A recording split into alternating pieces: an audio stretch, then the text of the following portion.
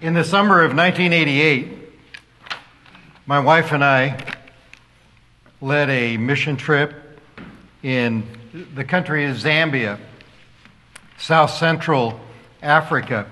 And as we were gathering this team together of 21 high school and college students and an evangelist with us and a couple of assistant leaders, 26 of us total, we flew from Missouri, where we just had a training camp for 8 days, and then flew to New York, and then on to Lusaka, the capital, and stayed overnight there, and then traveled 9 hours through the Kafue National Park, which is the largest game park on the continent of Africa. It was very disappointing.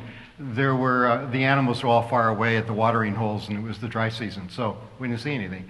But we went out to this remote place, went through the little town of Kaoma, and then checked in with the officials there so they knew what these visitors were doing, and then traveled 35 miles across the desert where there was no road.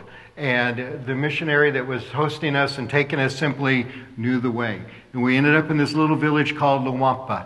And it's only a village because missionaries had been there to establish a hospital. And so villagers from around the region had moved closer. And so we had 6 villages of people who did not follow Christ, who were all around. And then we had one more village where there were some being trained to be pastors and evangelists at a Bible school. And so our purpose was to go there to build a couple of small homes for these people in the Christian village, and then to go do outreach in the villages around us with our evangelist, who was the first evangelist in that part of the world in 46 years.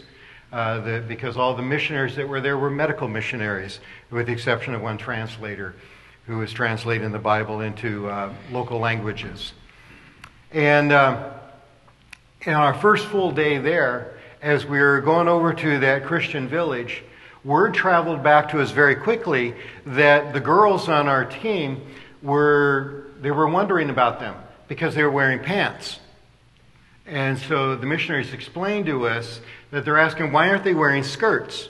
Because in their culture, if you only wore pants, you were looked at as having loose morals. And so our girls are going like, okay, so we sat down and had a powwow, and the girls talked it out. And on their own, they decided, then we're going to wear a skirt over our pants all summer. We're going to be there 6 weeks. And so out of the love of Christ, they decided to do that. And the principle for that starts right here in 1 Corinthians chapter 8. Because it's all about showing deference.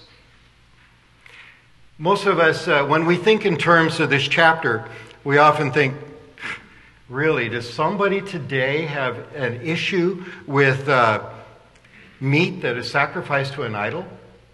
Think about where our food supply comes from. Now, Mandy, would you show the video, please?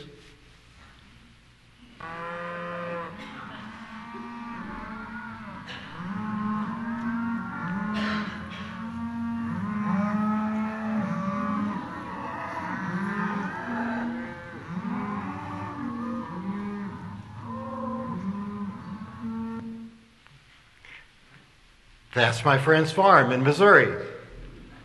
That's my friend Alan, my closest friend in the world. A brilliant guy and quite the hard-working man. The dog is even named Sissy. All right?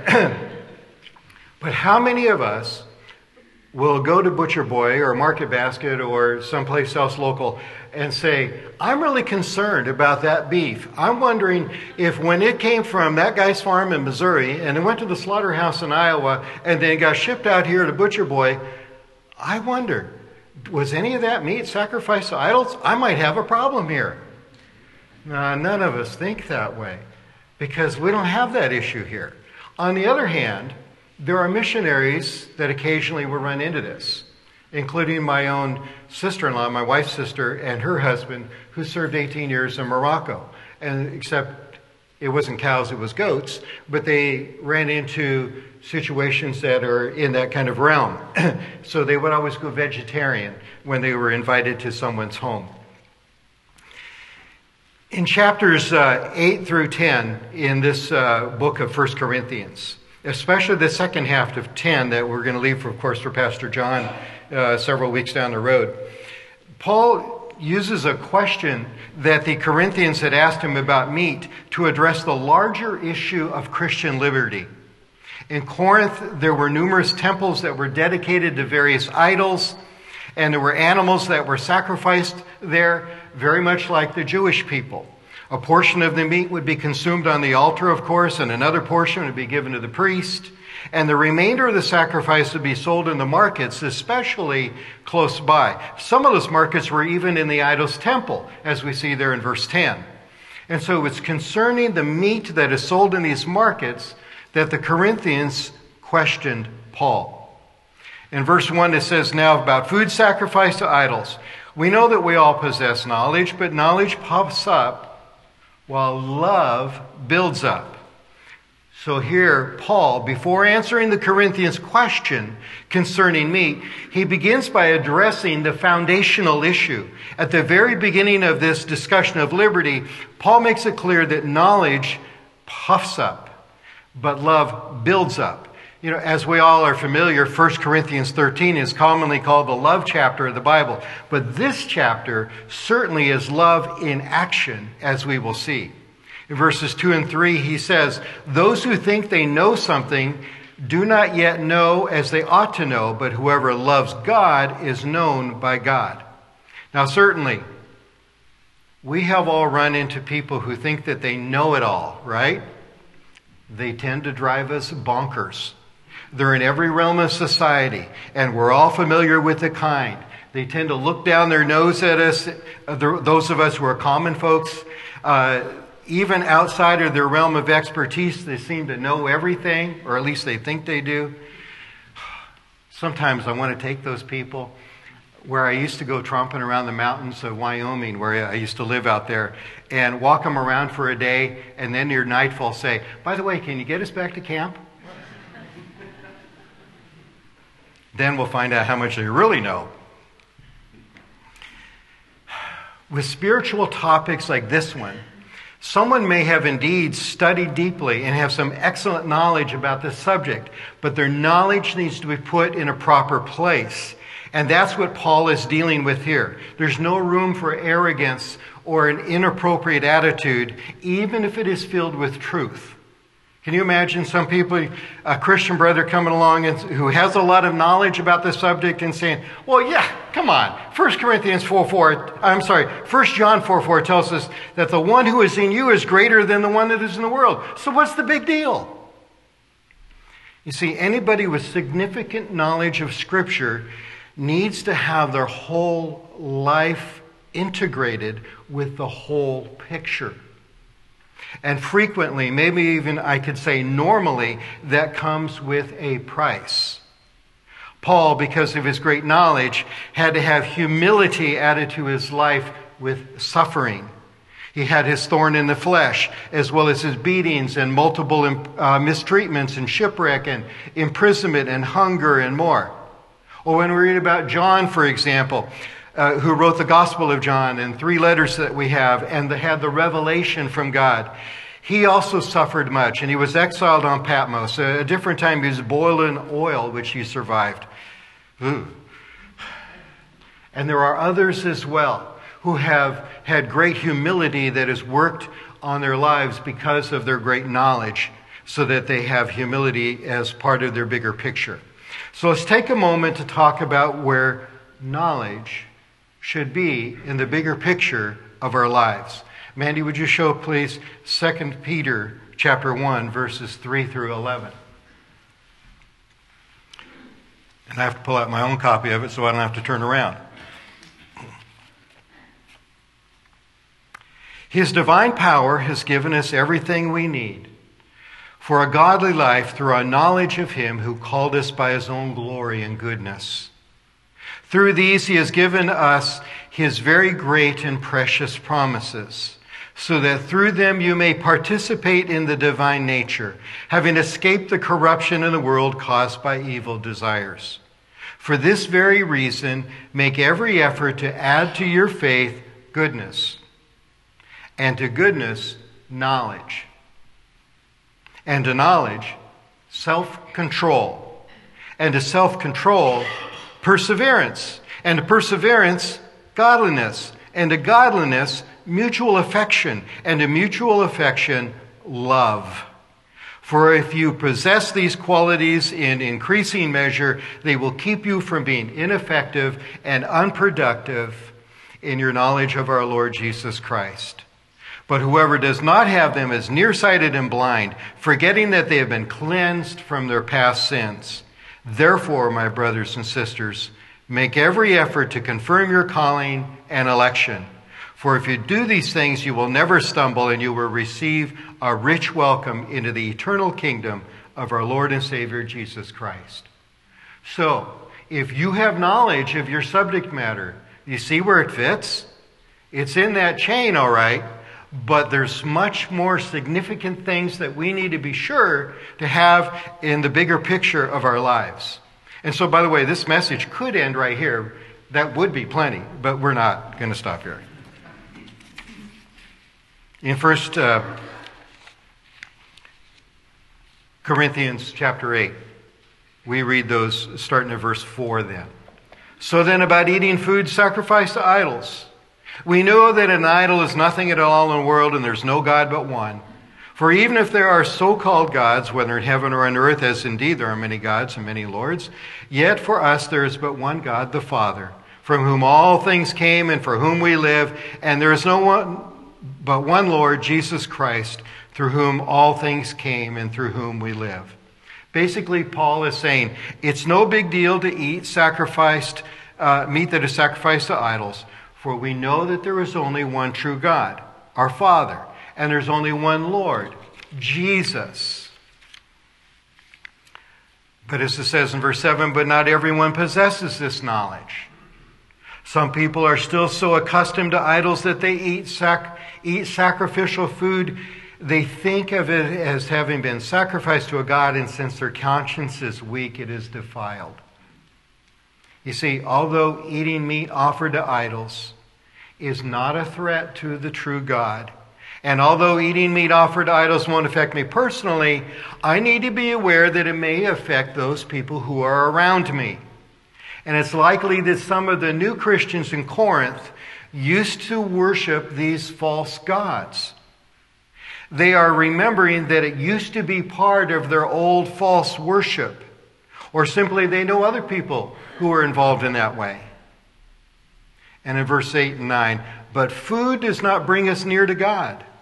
We are no worse if we do not eat, and no better if we do. Be careful, however, that the exercise of your rights does not become a stumbling block to the weak. So basically, Paul is saying, we know that the eating of meat makes us neither better or worse in God's sight. However, our knowledge must be tempered by a higher principle, and that is love. And this is the key thought in this chapter. We must be aware that there are people who might struggle with seeing us enjoy a T-bone steak that was from the same cow that was offered to an idol. We must be mindful of those who are weak. Some of these may be weak because they're new in the faith. Others because of something painful from their past.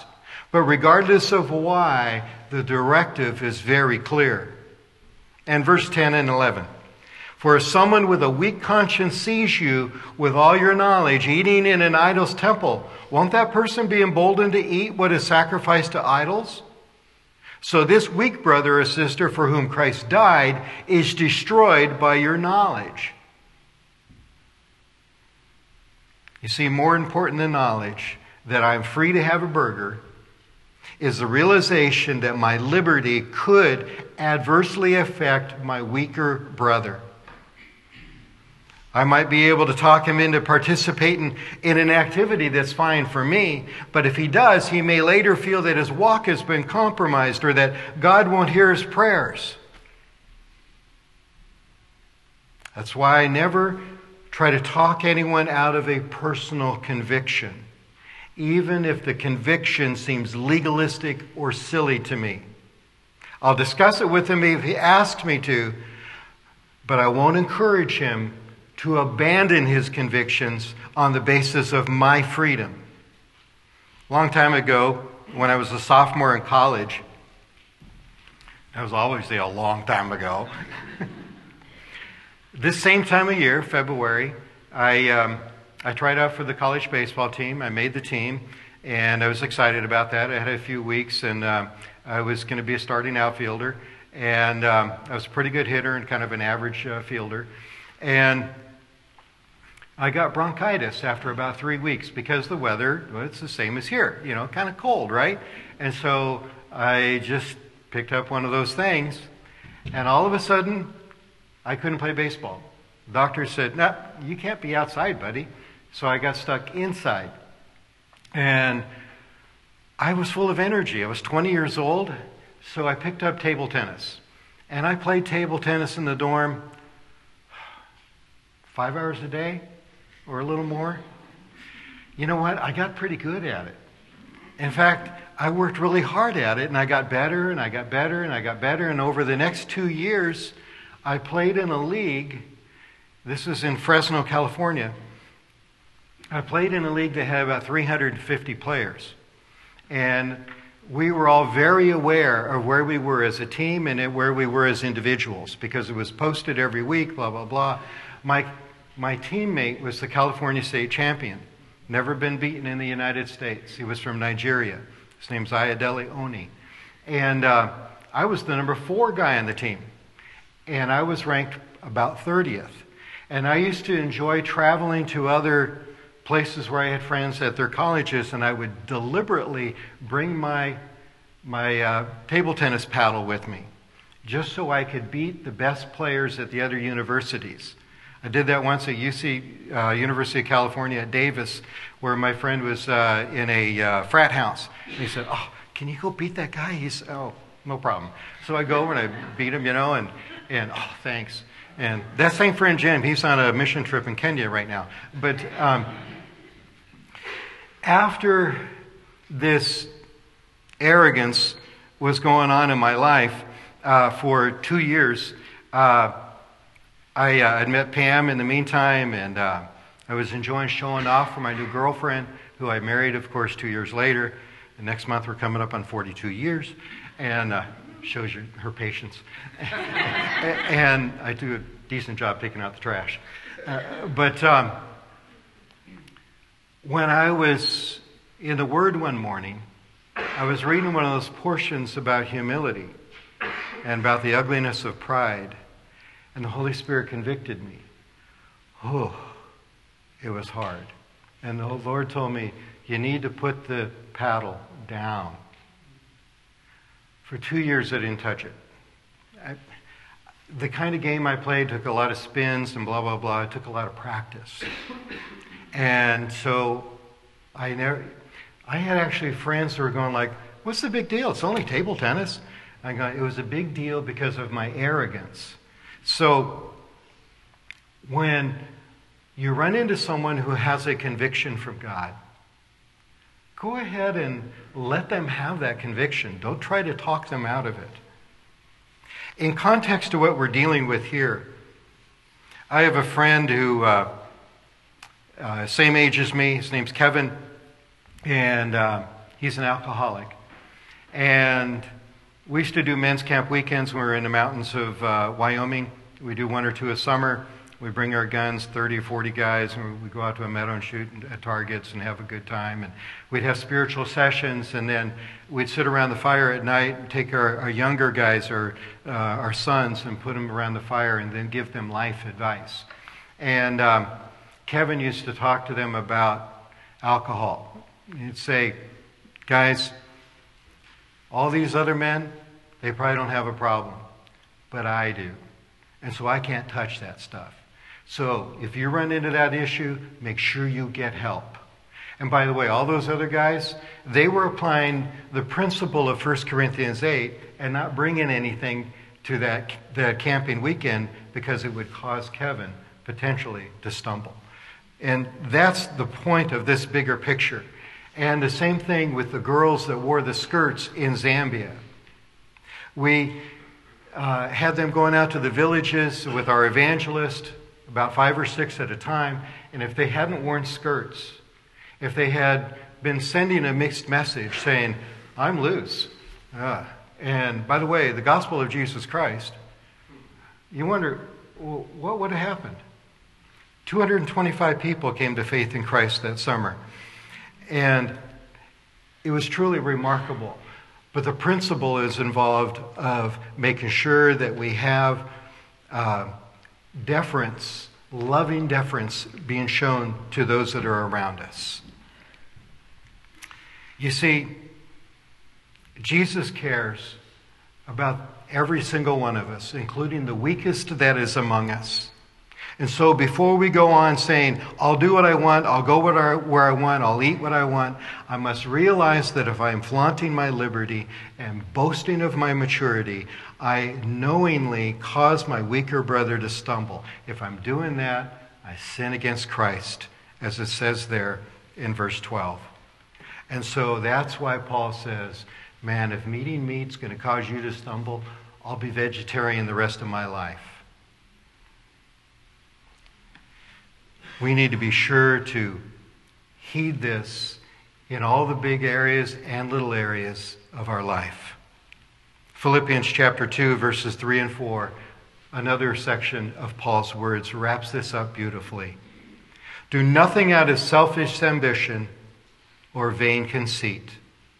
Rather, in humility, value others above yourselves, not looking to your own interests, but each of you to the interests of others. My friends, we can do this. We can do this. Lord, please help us to apply this scripture day after day in the circles where we travel. We realize that by your grace we can do it, and we thank you for that. I pray in your name, Jesus. Amen.